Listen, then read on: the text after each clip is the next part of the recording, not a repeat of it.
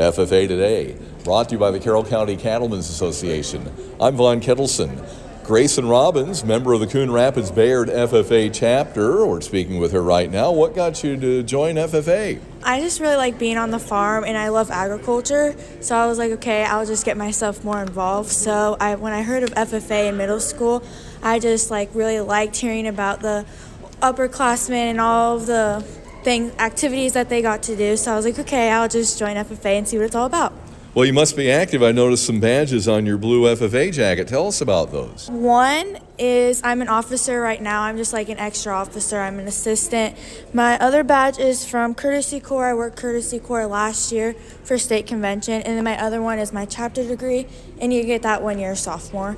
And then I have other badges at home. One, I have my green hand degree. You get that as a freshman. And then you have your first year degree and just being an FFA. Gracyn Robbins, active member of the Coon Rapids-Bayard FFA chapter. FFA Today brought to you by the Carroll County Cattlemen's Association. I'm Vaughn Kettleson.